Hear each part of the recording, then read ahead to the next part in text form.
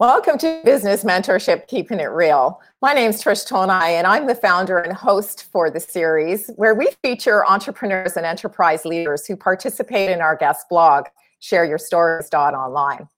Today, I'd like to introduce you to Patricia Karen Gajic, who is an author, an artist, an entrepreneur, humanitarian, and speaker.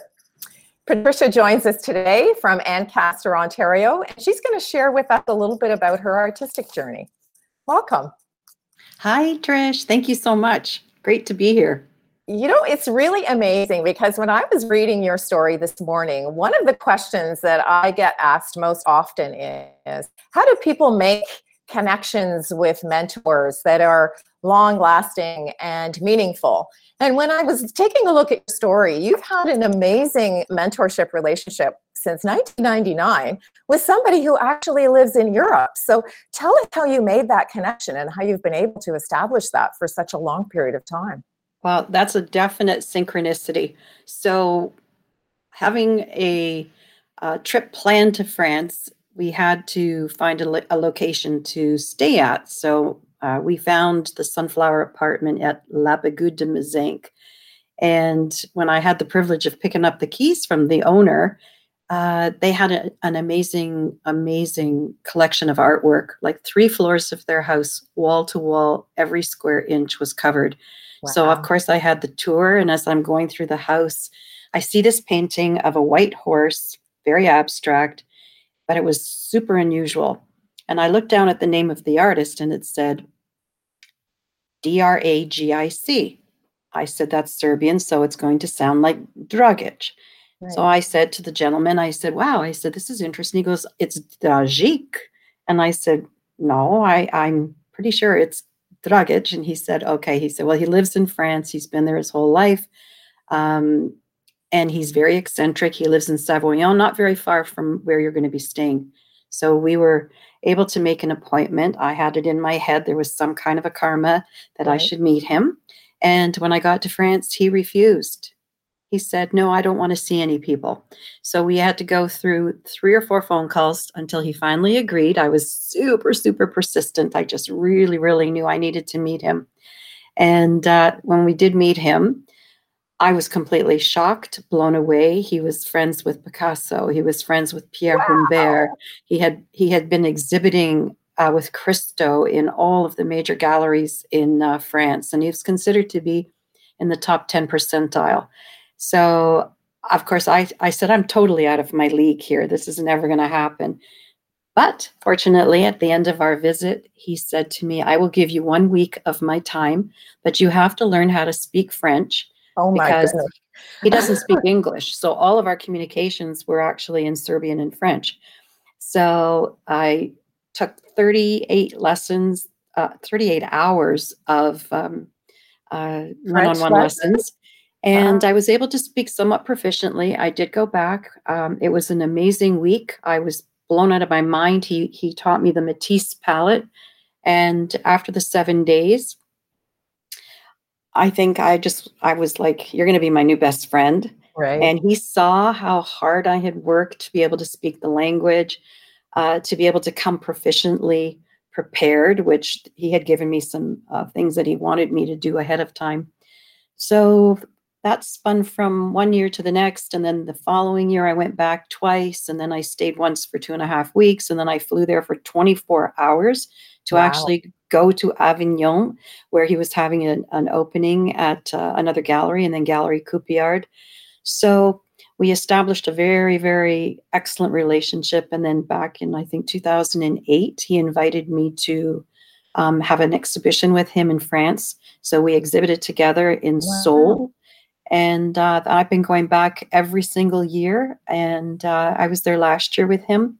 And it was, like we are best friends. And he has enormously helped. But you have to respect and nurture. Right. And I think there's a fine line between just, respecting his integrity and what he's doing. So for me, it was, 10 years of being intimidated until he finally said, you are a master. And that was, after we had our exhibition together. So you gain a great deal of confidence, when you have had that opportunity. So that was that was kind And of I like guess because you were so prepared, as you mentioned, you made this amazing commitment to learn French. And then when you got there, you obviously were very serious. So it just made it that yeah. much easier to make that connection, right? Yeah, he had been invited to teach at the Beaux-Arts as well as in Paris, and he said, "No, I'm not a teacher. I'm not interested in teaching." He's never ever had a job only painting his entire life.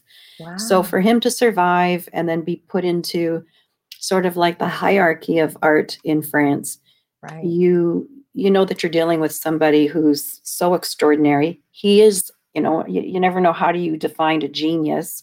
Right. In reality, there's so many super smart people, but I Sure. think there's an element of genius inside of him. And it's something that when you tap into somebody else's rigorous intellect and the definition of, how to become cohesive with your work and Right. understanding that, it shifts your own perspective.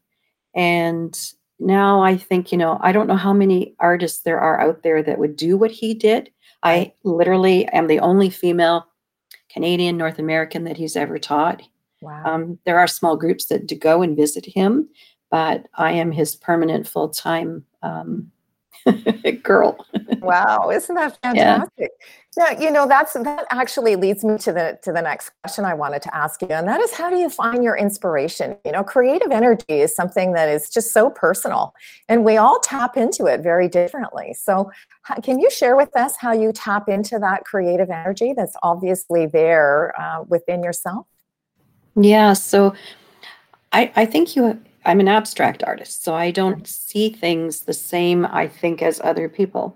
And it's a rigorous process of being in a strong meditation, being mindful, and then at the same time you have to study. I honestly think I every day I grab a couple of books or magazines and I flip through them, and you steal something that you really love or appreciate from somebody else's work or writing or teaching, and then you look at it long enough to say, how do I incorporate that into my vision? Like, what do I feel? Right. And so you get those strengths, but I always feel like you need to create a new path anyways. Mhm. So I've painted paintings that I absolutely think are not that great, and the gallery will look at them and go, oh my god, That's genius. amazing. Yeah. Yeah. And I'm like, oh my god, it's not even finished yet. And so you really never know, like, first of all, you never know really when a painting is finished. You kind of hope Right. that you can end the decision, find the point. But yeah, so inspiration, I think it just comes from all different directions, and people inspire me too. So For sure, for sure. Now, I yeah. know that as an author, one of the things that you've talked about or written about is karma, and that's a really important component and element for you. So, tell us a little bit. And one of your books is actually called Karmic Alibi. So, tell us a little bit about karma and how you feel that karma creates a connectivity. Well, there are a lot of people who don't like to think about karma as being, the old karma's going to get you. I Right. always say karma never loses your address. I love that. Yeah, but I'm of the opinion that, whatever we do in life, it does come back. So if you put out positive and good intentions, then hopefully you're going to be rewarded in some capacity. It is an extremely complex topic, and I like to dumb it down by simply saying, I try to be and live in an altruistic place, and to be open-hearted and honest. What happens though is, the revelations of things that have happened to you that you feel you can justify them, but you never know. They always say, everybody's been your mother once. And if you believe in the, reincarnation, I like to think that whatever I'm doing, I have to be aware of my actions, that I put the lens on making sure that, there is going to be an end into it so that I'm not creating more negative karma.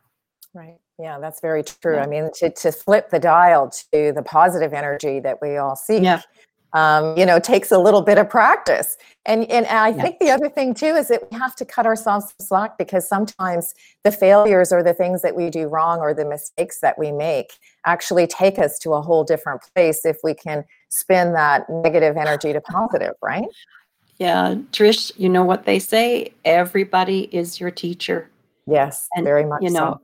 even if, you're in a certain place or a mindset and you think, okay, this is definitely, you know, it's bang on right. It could be Right, in that moment, right. but as you say, like things will evolve around it. And then one day you wake up and go, oh, well, I didn't know the circumstances that surrounded that particular choice or decision. So Right. Right. it changes you. Absolutely. It does, for sure. Now, one of the things that we ask all of the folks to do in the guest blog is to share 3 words of advice. And your other 2 words are mystery and Mhm. humanity. So tell us a little bit about those 2 elements as they relate to, they're obviously integrated with karma. So tell us a little bit about that.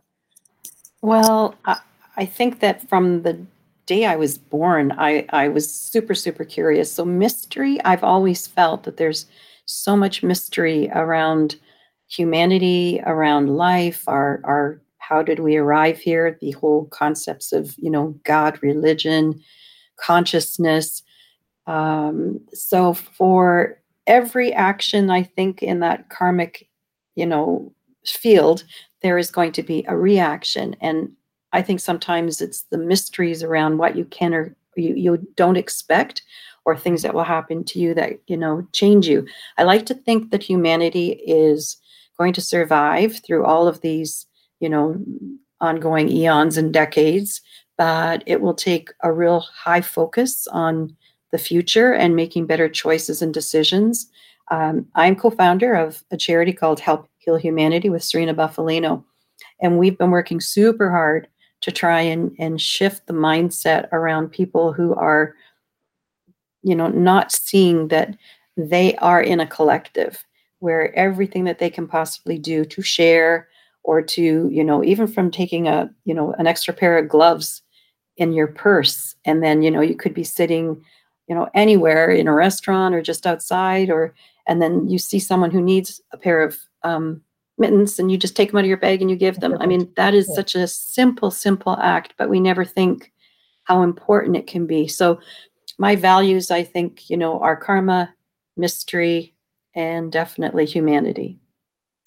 Well, I want to thank you very much for spending some time with us today, because I think if there's one takeaway that I have from our conversation is that kindness can come in various different forms, and they can be Mhm. something really simple, the really simple things in life. So thank you so much for sharing your wisdom with us today. Well, thank you, Trish. It's been a pleasure to be here. Thank you.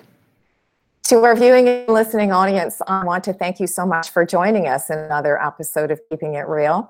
And we certainly hope that you've had an opportunity to be introduced to the person behind the logo. And we invite you to share your story in our guest blog series. Thank you so much for joining us.